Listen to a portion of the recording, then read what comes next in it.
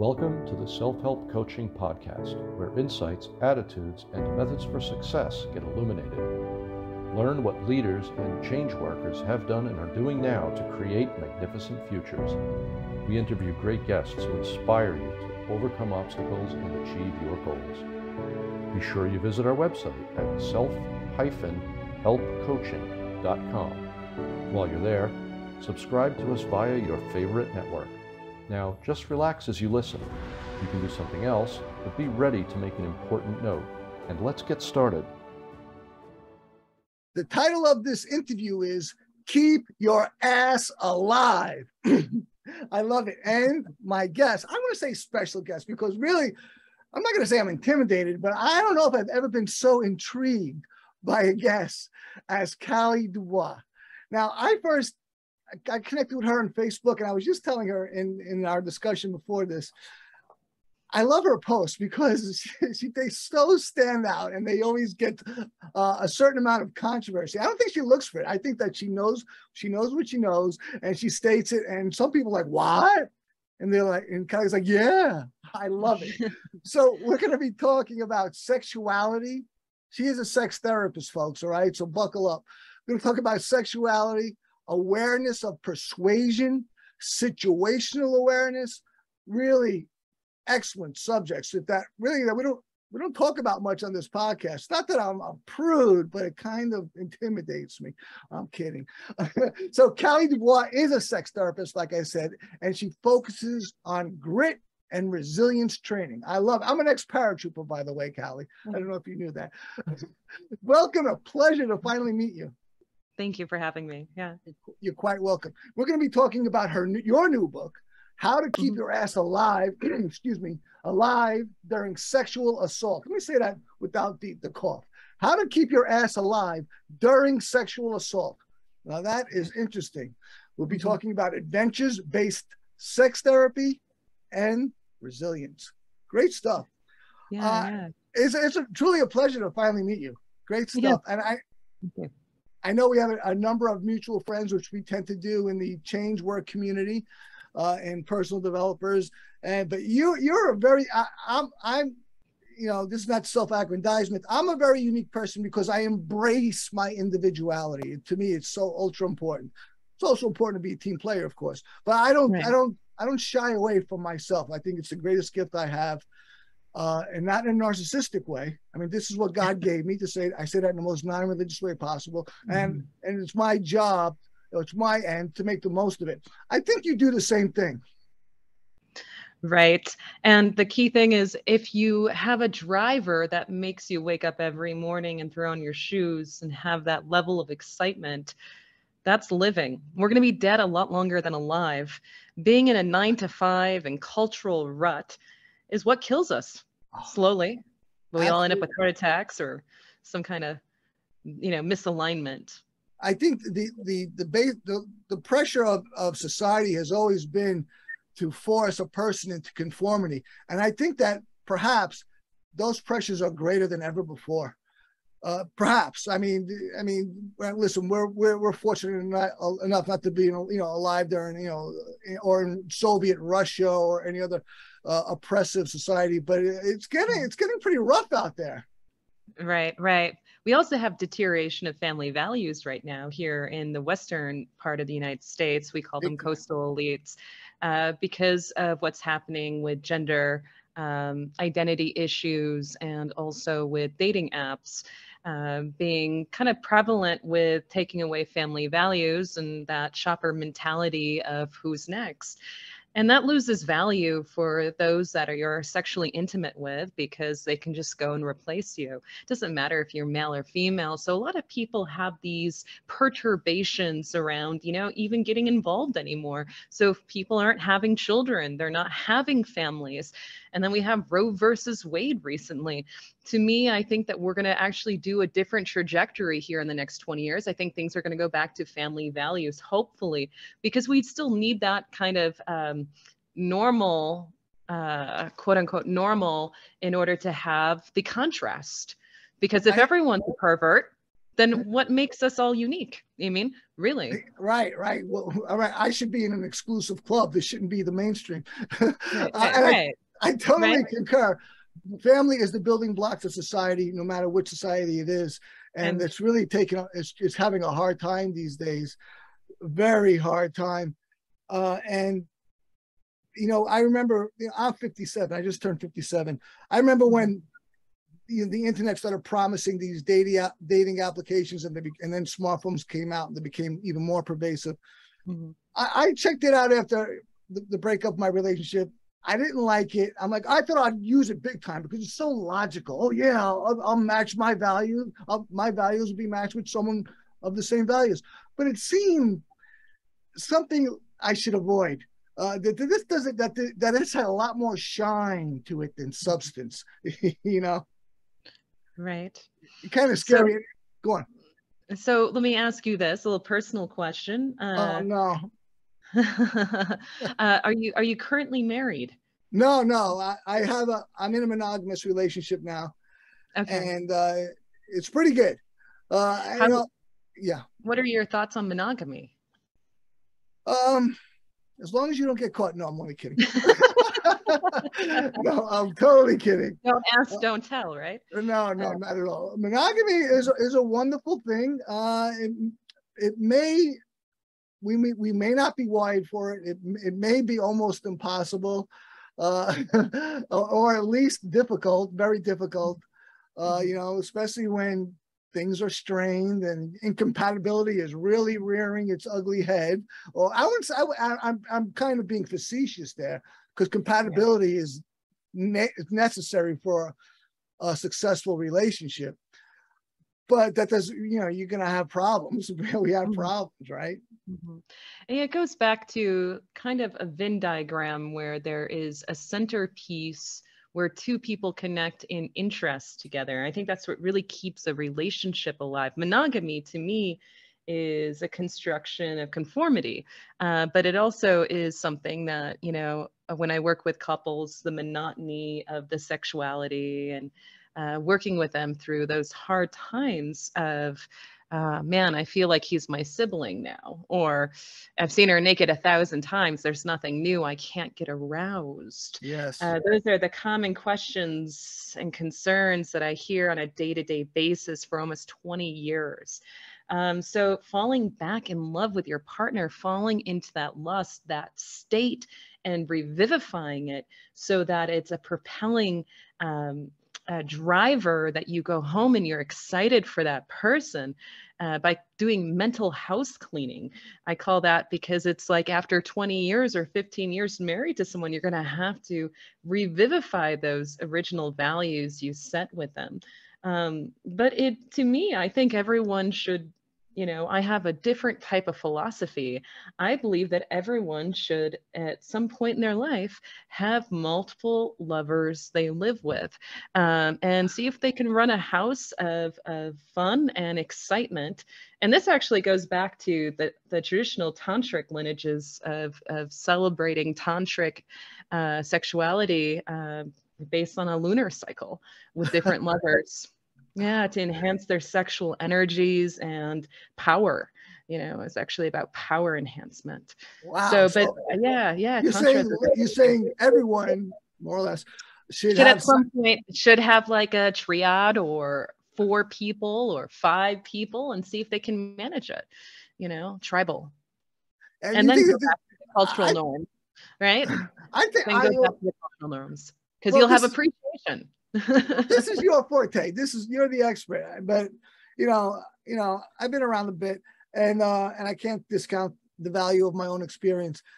I think that wouldn't it be highly competitive, and wouldn't there always be losers or in that situation? I think everything's a game, so of course. Okay, right? There you go. But there's always a key player. There's always a mastermind, right?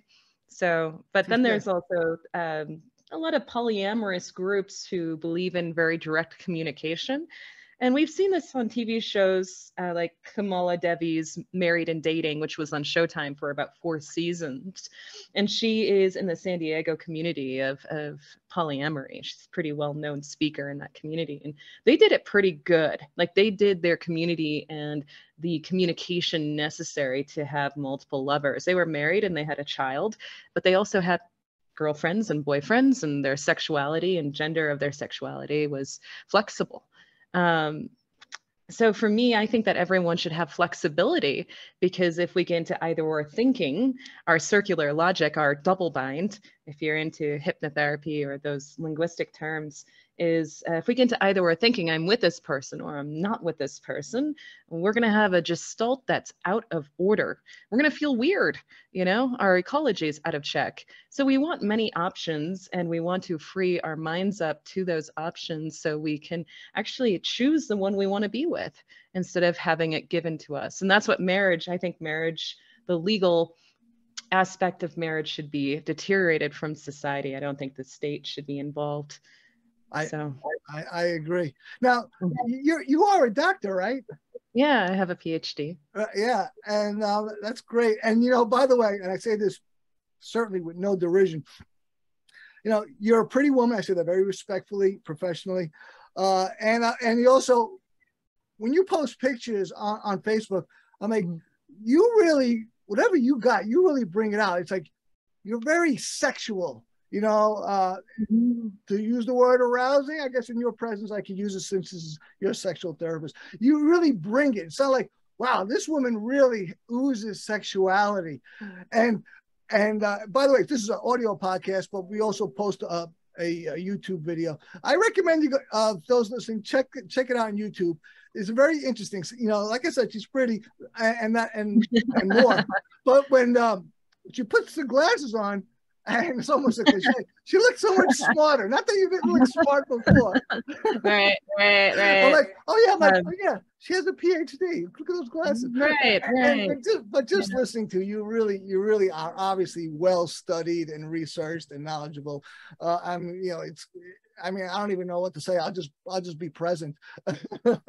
Great stuff. Now, you already alluded to the sexual situation in marriage, which, you know, what one might be bored or find themselves in a stale situation. What are some common situations we find ourselves in sexually? The common situations dependent on age group and culture norms right now we have, I would say those that are in my age bracket, late 30s, early 40s, are either divorced and or thinking about divorce. You know, then but the divorce rate is 1 out of 2 now, unfortunately. So disenfranchised. So what are they feeling in sex? They're feeling a sense of emptiness. The people that I've interviewed recently, emptiness. You know, they're having sex, one night stands, but yet at the end of the experience, they feel emotional disconnect. And that's because people are not bonding, and people need to use sexuality as a form of bonding. A man releases oxytocin 10 times higher at orgasm than a woman does. Wow. And that's a form of bonding, you know? So that's why, and a lot of tantric coaches will go into this, like Tracy Elise, who is the founder of the Phoenix Goddess Temple.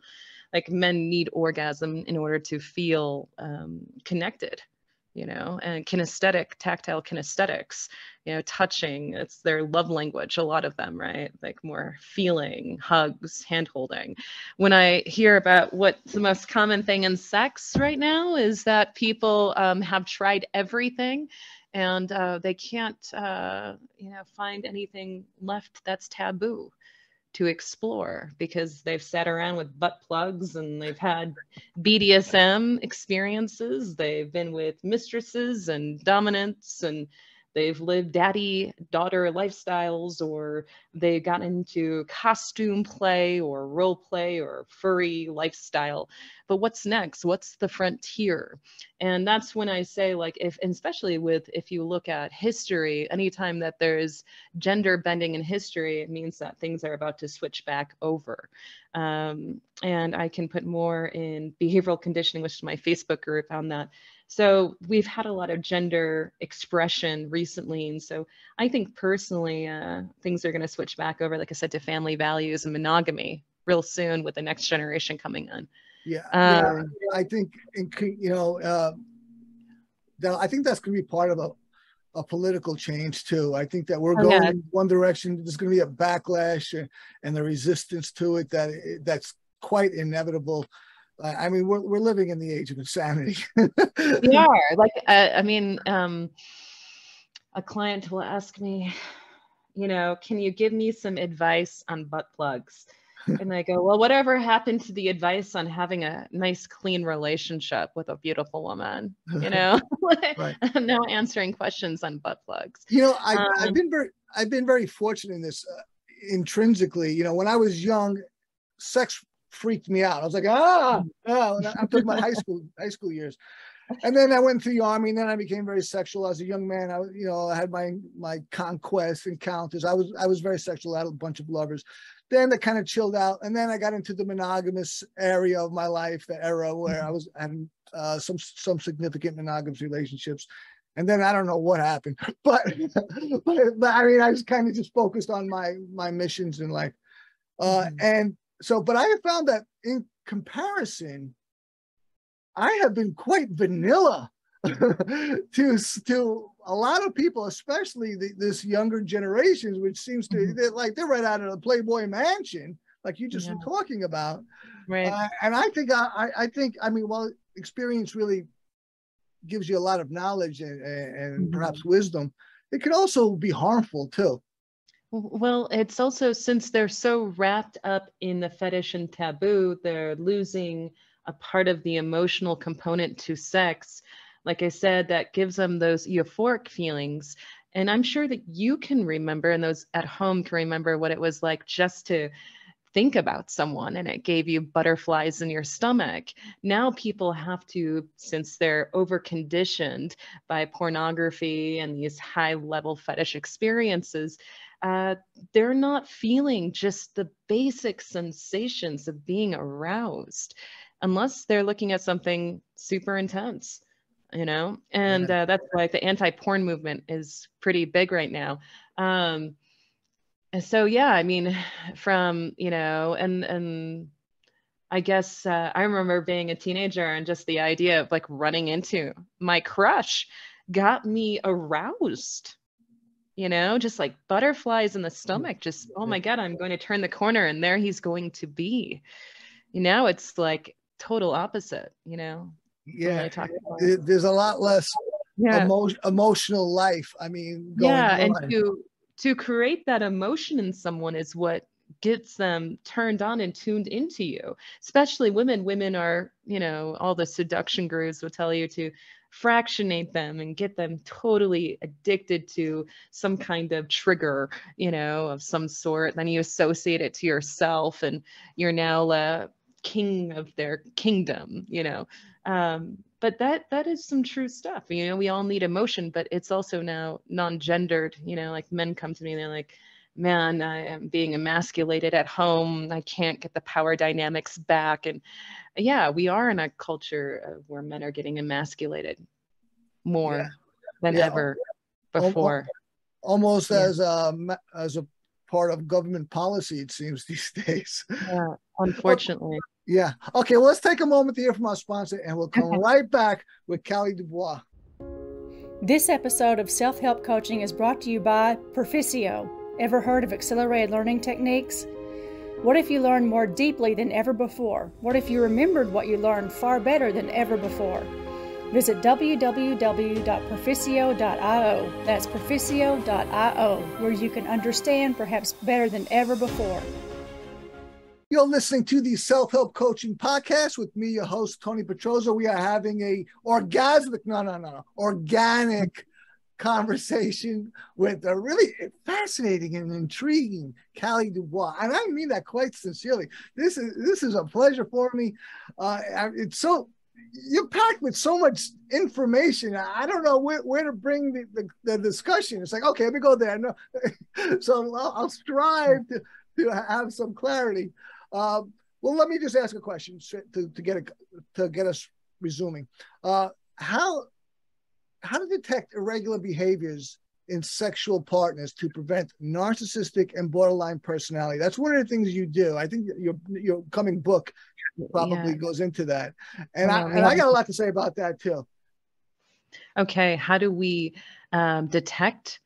The key thing is, well, first off, if there's any trauma, you're going to have an overlay. I call them rose-colored glasses. And most of us have sexual trauma. 1 out of 3 people, doesn't matter what gender, have been sexually assaulted in their lifetime before the age of 18.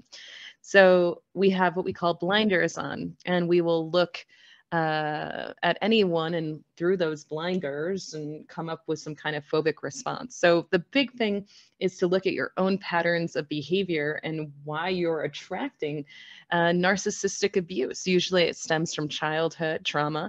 And then, looking at the imprints that you've had. Now, most of the time when people have had narcissistic abuse, they no longer have self-trust. So they're always looking for external validation in all of their decisions.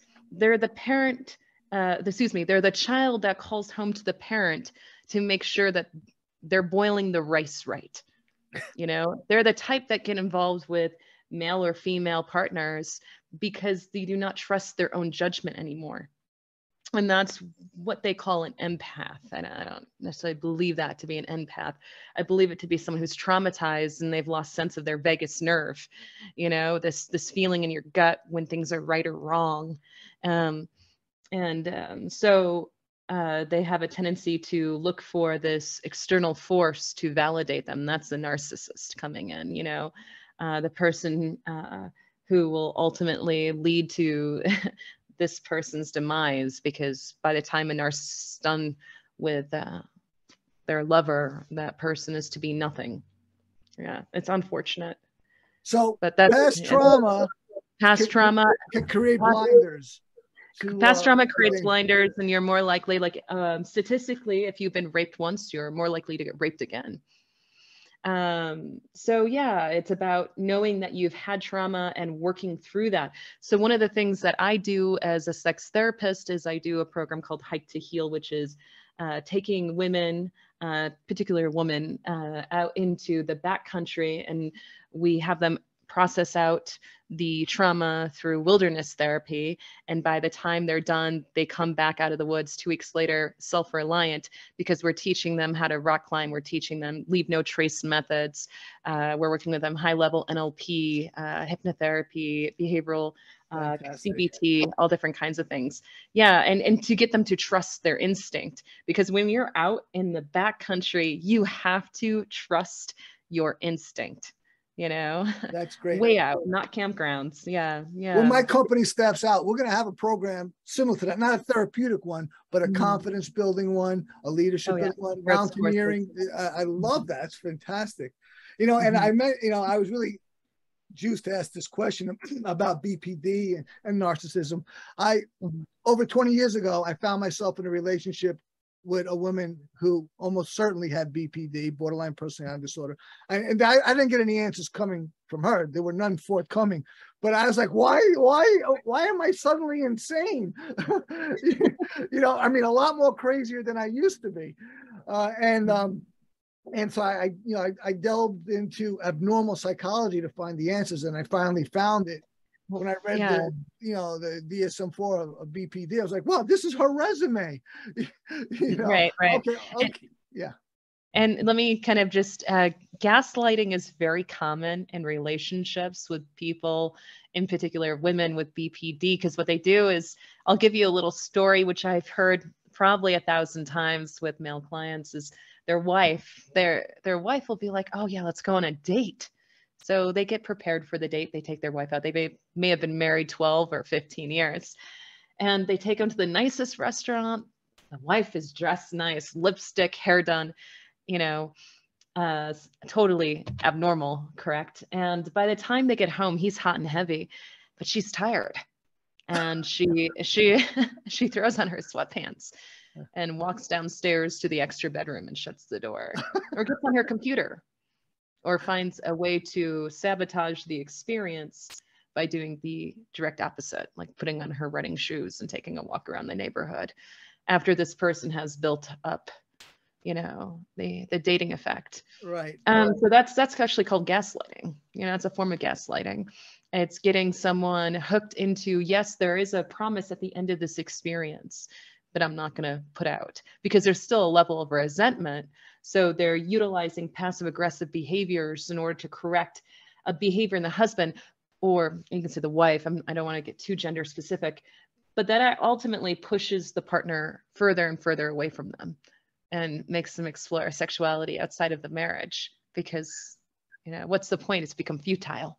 Wow. Right. Well, And then they end up at a marriage and family therapist spending thousands of dollars trying to figure out how to come to terms with one another. Business must be good for you. You know, we need consistency. And when all of a sudden someone, maybe not all of a sudden, but does it just enough, is inconsistent, you know, it leaves us, what, you know, I remember with that woman who I say has BPD, you know, I was the hero one day. The next day I was the greatest villain on planet Earth. I was like, oh, well, at least on the extremes, you know.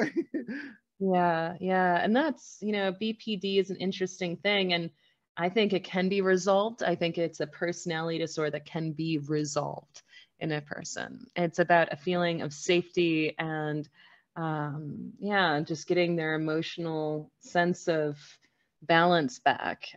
Somewhere down the line, they've had to have trauma, and we can do major things with certain forms of psychology that allow us to re-imprint new behaviors that would have been more constructive and erase the old memories and the old behavioral triggers.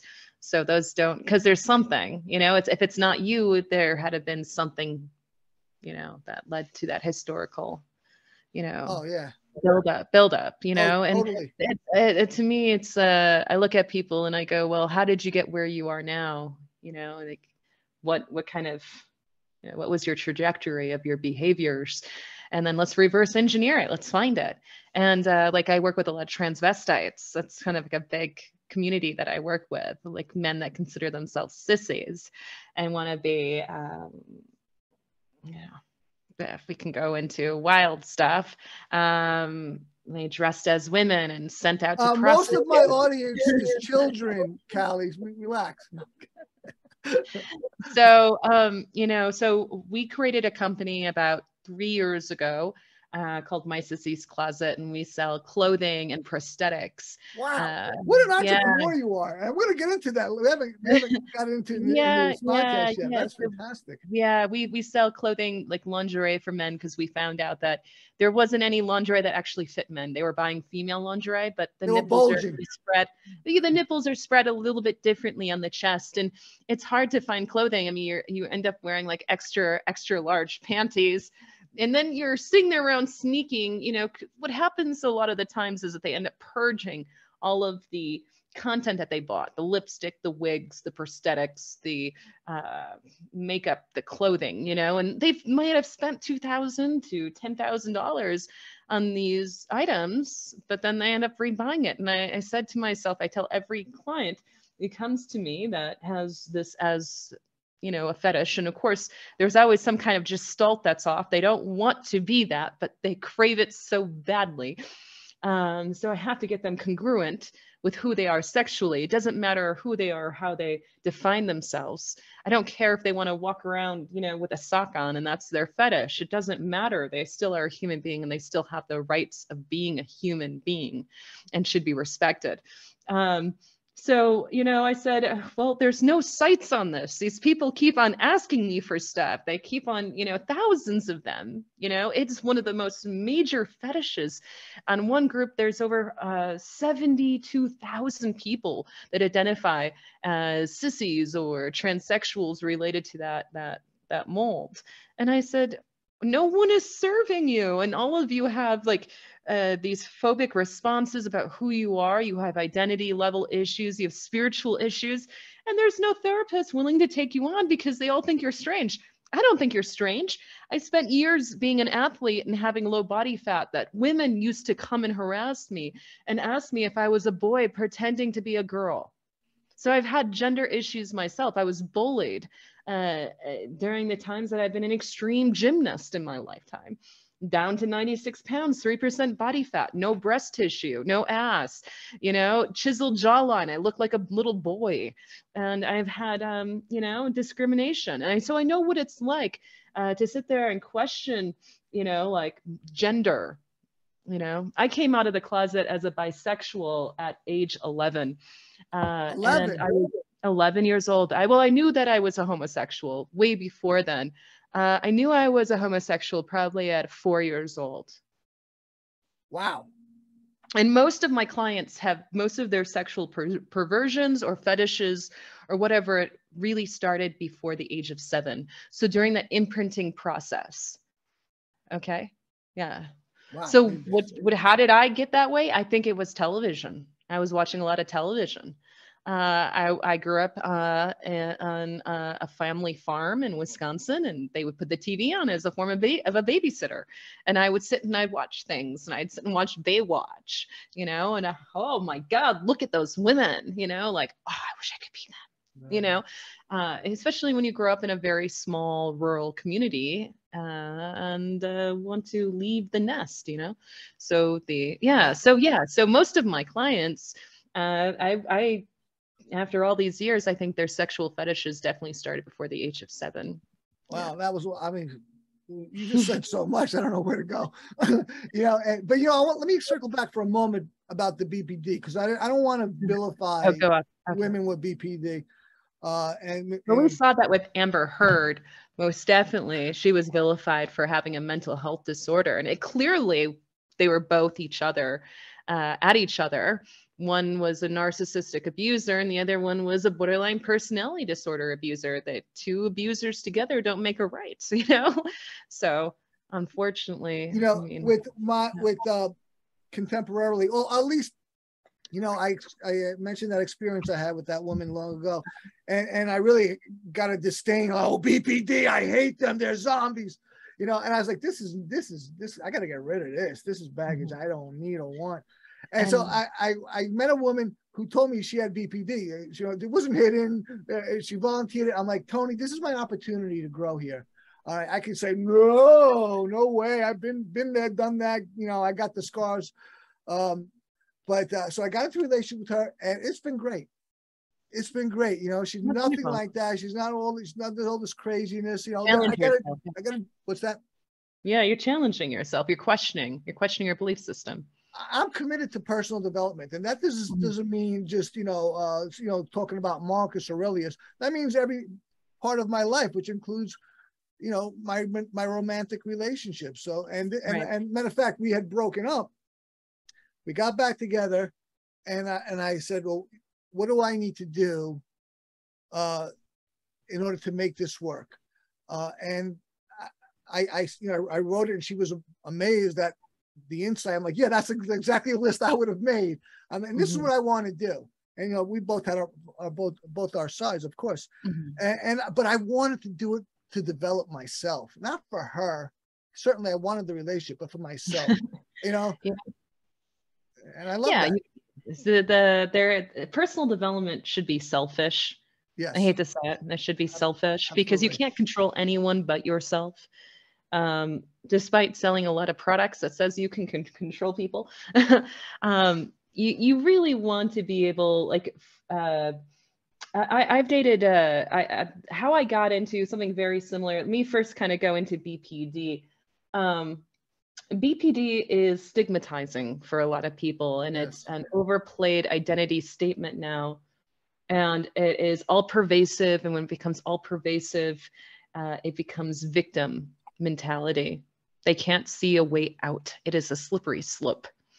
So just like how split personalities were popular in the 70s with books like Sybil and things of that nature. We can look at the trends of psychology.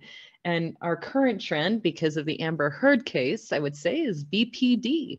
And now every woman, because we have those glasses on, those frames that we're putting on every woman now has BPD. I was recently on a dating site and a guy said to me, I want to see your pictures now. They're pixelated.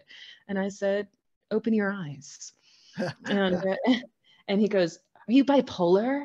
And like it's a stigma to have a mental illness. And I instantly reported him to the dating app and I blocked him because he was a fucking idiot. Excuse my French. No, yeah, we always look to compartmentalize and label. Yeah, so if we look historically at trends of psychology, like I said, split personality disorder was popular in the 70s. And then we looked at like the implanting of thoughts and ideas through the art of hypnosis in the 80s, right? Like realities created, hallucinations, false accusations, all of these things, cults and satanic cults. Memories. And now it's then NXIVM happened. Well, sex cults are always going to be popular, you know, and they're just like, oh, sex cults exist. Yes, they do exist. A good friend of mine, Tracy Elias, is considered a felon number 2. She spent time in federal prison. She's a crime boss because she operated a tantric temple in Phoenix. She's one of my closest friends. I'm going to go and visit her in Phoenix, you know, on her new compound. But she had there's good cults and then there's bad cults, of course. We're not talking about human trafficking or coercing anyone into a sex cult. These women joined at their free will. Right. But NXIVM is a totally different story. So if we look at historical trends, what I'm getting at is BPD is now a historical trend. So is narcissistic behavior. I mean, we all knew narcissism because of American Psycho, that movie where he's, you know, shaving and he's getting his tan and then he sleeps and slaughters them in the 90s. I mean, like the American Psycho, the corporate executive, right? Like all of these books by who knows what psychologists telling us this is the common traits of a psychopath. Well, are they? Or are we just filling our minds with bullshit?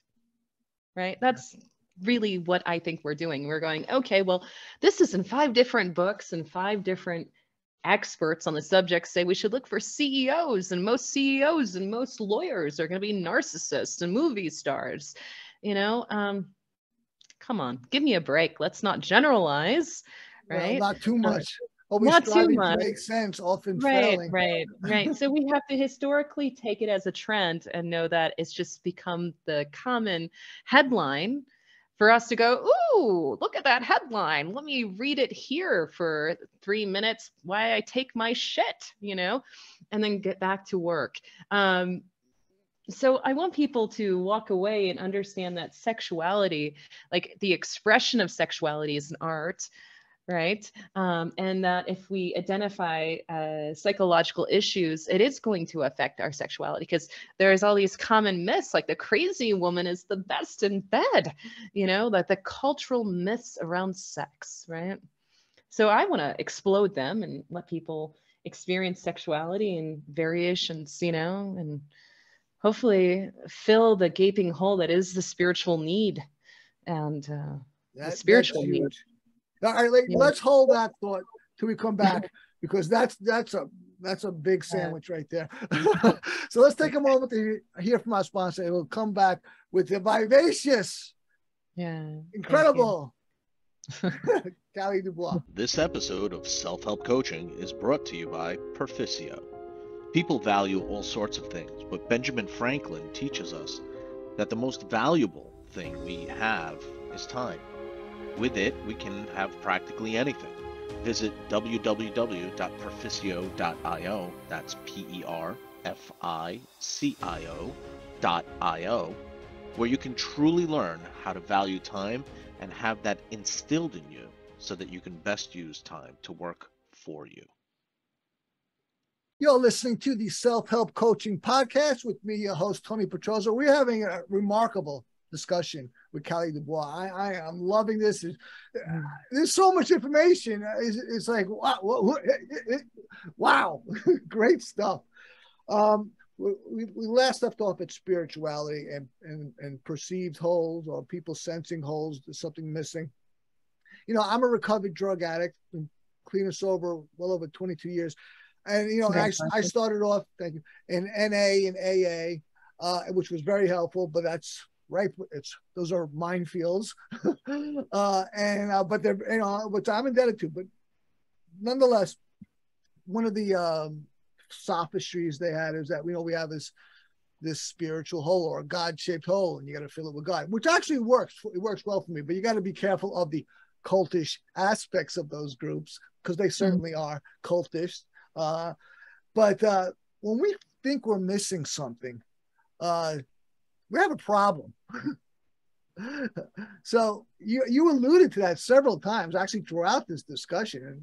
Yeah, a spiritual element. What do you think about what's going on? I think that we are fed by the media, and it's disconnecting us from a very visceral sense of going into trance, because sex is a trance state, and creating a union with the person that respects us and finding that level of respect that is mutual, whatever that might mean to you, so you feel comfortable, uninhibited during sexuality, to utilize that force that is sex and take the sensations and the anchored state and apply it to the rest of your life.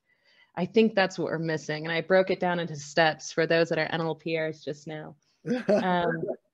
Because I honestly think that sex can be a very deep driving force for success. There are two things in this world that we all go after: sex and money. Safety, of course. And Think and Grow Rich, Pauline Hill said sex, energy. He said that's one of the most important driving forces is the sex energy. And that's the 20s he wrote that. You know, the 1920s, yeah. So yeah, and sexual energy, if we really want to break it down, I mean, I would definitely say that is the motivating force that spins the world around. And to tap into the creative nature of it, because the creativity is what's going to spawn new innovation and technology and connection of others and things of that. How do we get creative? Our creative states is what creates industry, creates some of the best businesses in the world, inspires artists, the muse, the sexual muse throughout history, inspired people like Van Gogh, you know.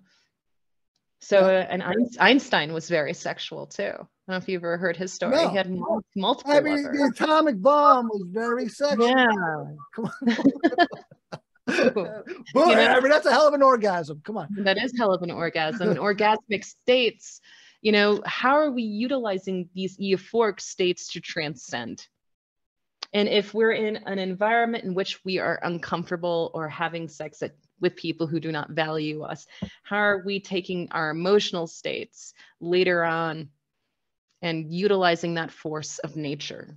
I think that's really what the spiritual impairment is that we're not using sex as something as powerful as it could be. So sexuality as a tool of power and empowerment. And a tool of power and empowerment, that feeling of like a bounce in your walk, it's pretty amazing to have just in your own physiology. You know, some of the most successful people I know in corporate America are some of the most sexual people I know. You know, but then again, like I said, to be uninhibited, you have to come to a very deep sense of self-trust, and that's when sex gets amazing. Right? It's when you don't care that you have a belly or an extra wrinkle on your face or that you're over the age of 40, that these beliefs that have been installed into our minds about sex, they don't exist because we're caught in the moment, because sex is a very visceral, very in your face, in the trenches, you know, type blood, sweat, and tears. Yeah. So, you know, sometimes, you know, obviously I'm a sexual creature. Surprise. But sometimes I don't want to be, you know, I'm right. Like, you know, but I always come back to the fact that I am. I'm like, this is something I need to accept. I mean, not just now, but, you know, enduringly, because it's everything that you just described, you know, and if I even try to suppress it, there's going to be a problem. There's going to be problems. And the problems then boomerang out of control. And something you brought up too, there are times in my life, as of most recent, I didn't want to be a sex therapist. I didn't want to be considered sexualized. I didn't like that I was a blonde with blue eyes and that I was born this way, that every man hit on me, that I would wear baggy clothes. I actually took like a 5-year break to finish my dissertation and my PhD. And during this time, I focused mainly on frames of reference around sexual assault and female trauma. And when you're studying content, you often have your own memories come to play. And I said to myself, well, let's get myself out of this state, because I got myself there, by thinking about and interviewing all these women who've been traumatized. And that's where a lot of people, like social workers, you need to not fuck your cause. I call that a lot, which means don't get too close to it. Have a level of disassociation from the people you're working with. Otherwise, you're going to have, influence.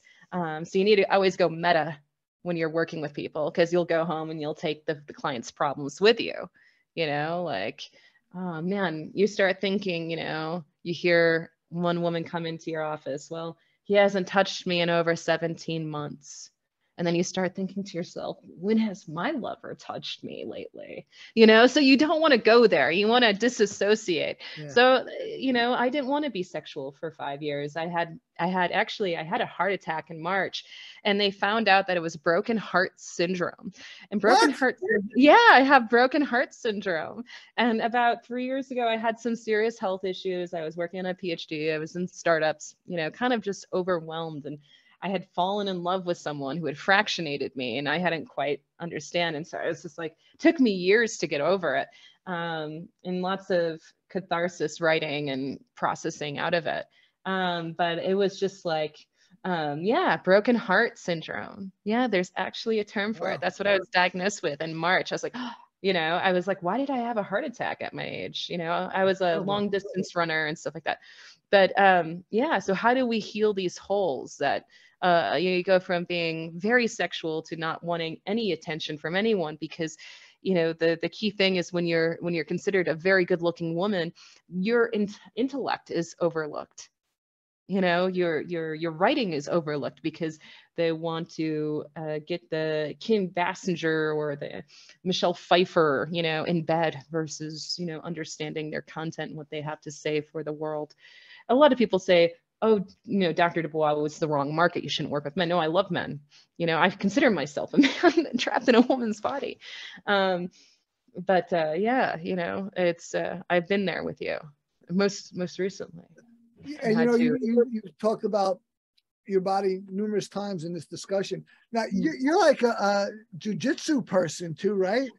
I have yes. I own Red Lotus MMA. I've been a martial artist. I own the Female Self-Defense Academy.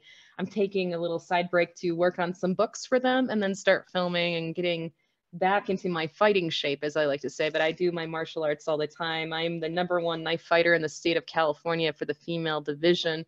I gotta be careful, Callie. I gotta be careful. You might become my hero. Right.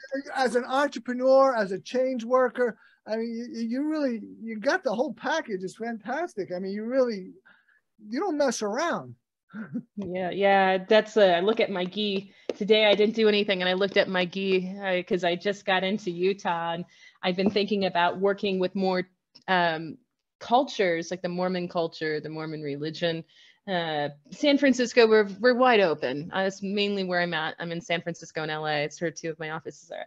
We're wide open sexually, but if the more closed off we get, the more interesting the people are. So I always come out to Utah. I searched it last January, and I'll be opening an office in Salt Lake. So wow. Yeah. For those regular listeners, you'll notice that I've had very few commercial breaks because I just couldn't stop Callie. I mean, I just like, I know you ain't stopping her, man. You just let her talk. And because it's just been, this roll of information that is just both, I mean, not gonna say salacious, but it's like juicy, you know, and then like, oh, that's informative, that's valuable, wow, that's wise, that's like, wow, that's surprising. That, you know, it's like it's so dynamic and so multifaceted. And then we haven't even, you know, we haven't even talked about sex yet. Yeah, we didn't mention sex. Talk about we didn't even mention my erectile dysfunction. No, you don't have to. No. And then we didn't mention that, you know, the business that you have, you know, I'm a sailor. We found out she's a sailor too, but she's a real sailor. She sails the South Pacific. I've only dreamt of it. She's got a chartering company in Fiji. She's on her way there imminently. This woman really lives life, man. Yeah, you've been such a wonderful guest, Callie. Really. Yeah, thank you. And that's the key thing is when you come to my events or you work with me, the key thing is to know that the expression of your sexuality is going to come out even more. Like when we come to my events, sometimes like I'm the type of person that we have done a lot of work naked. I used to do naked storytelling, which was a form of getting people over the fear of public speaking through getting naked while they told personal stories. Wow. So to me, I mean, you're about being vulnerable. Yeah, right. So sexuality to me is like just getting yourself out of these self-imposed fears, but also to have what we consider non-negotiable rules. Okay, because we want boundaries. Right. Yes. We really want boundaries. And that's what happens with BPD people. They don't have boundaries. I have my girlfriend. If you haven't figured out, my girlfriend is the one who has PPD now. And I make boundaries and she tries to get through them. And I'm like, no. She's like, yeah. I think she throws a tantrum and then later says, thank you. I appreciate it. And she grows. So and boundaries are necessary for her and for me. And just like boundaries are what healthy people have. Right. So, but you want non-negotiable terms, and these are your rules to enforce with others, right? Especially if you're going to be sexual, very sexual and very open, but you have to have non-negotiable terms and how you want to be treated. Otherwise, you're going to be treated like shit most of the time, a doormat. Yeah. So you need to go in and know exactly what you want and what you don't want, and that takes some meditation, I guess, to really kind of future pace experiences that could happen. You know, I was just having a conversation just today with my girlfriend who's a Jew, and comedy is one of my gods, and I make jokes about anything. There's nothing I won't joke about. And we were talking about the Holocaust, and I make jokes, not in derision, but because I make jokes. And but I talked about how, like, obviously the Jews were terrible victims of the Nazis, but I also talked about the Nazis, as bad as they were half good and half bad, who really fed into their bad side. The Jews, the victims that they were, also half good, half bad, who were really victimized by the Nazis. We're all half good, half bad. To use that description, which side do we feed is what comes out more. Isn't that simple? None of us are bad or good. We're both all the time. Which side are we feeding? Yeah, what side are we feeding? I want people to feed their creativity. Yeah. You know, that's the bad side. Callie, I want people to be creative because that's when innovation happens. That's it. I'm all about it. I'm all about people being productive. I very anal retentive in that way. That's why I've always been in Silicon Valley. It's the values of the time management I really enjoy. But then I soon realized, as I got older, that I missed rural communities because they're much more fun because you know everything about everyone. And it's also nostalgic for you as well. You know, I creativity is what it's all about. I created a virtual coaching program called Proficio that's going to make self-help finally work. It's highly innovative. I'm all about that. And that's what really juices me more than anything, not just the creativity part of it, but the entrepreneurial part of it, the vision, the purpose, all these parts that are really important. Those are critical things in life. Callie, I don't want to take any more of your time because I told you I'd get you out of the hour. Do you have any final remarks for the audience? Like I said, have a non-negotiable contract with yourself and how you want to be treated if you're going to explore sexuality. In addition, understand that it's a creative part of yourself to bring forth and to express it in a way that is uninhibited, because it is your God-given right to be sexual. Otherwise, you wouldn't be here on the planet. Literally. Fantastic. How do people find you or get a hold of you? I own hypnosisfored.com, literally hypnosis for ED, one word. I own hypnosisforsex.com. I own Hiketoheal.org, isn't that one of your Hiketoheal.org is a program for women who are wanting to experience wilderness therapy to out-process sexual trauma or domestic violence. That's very specific, right? What's your general site or general? You're all specialized, huh? I'm very specialized. The big thing is I want people to know that there's resilience in love. You can love any time in your life and have the best sex with anyone. So it doesn't have to be one particular person, but also to, question your own sense of reality, because you can have amazing future. And I understand you have a free gift for anyone who wants it. I'm going to give you guys a bunch of stuff. I'll give you my Mind Over ED program, my Sexual Awakened Mind, which is a transcendental meditation for really great orgasms. I'm going to give you guys just a full stack, probably over $2,000 worth of goodies. I'll just download right now. Just a bunch of stuff, even a seminar on how to give people orgasms with hypnosis. That was Where filmed specifically do they go for that? I will just give it to you. Is that okay that I give you the downloads, or they can go and add me on Facebook and let me know they heard this? Let them find you and get it. Okay. Cut out the middleman. Let them go straight to Callie. Okay, you can add me. Actually, just go to hypnosisfored.com and I will have a little link that says download all these great goodies. I feel as though there's a lot of information out there. Thank you very much for your generosity and kindness.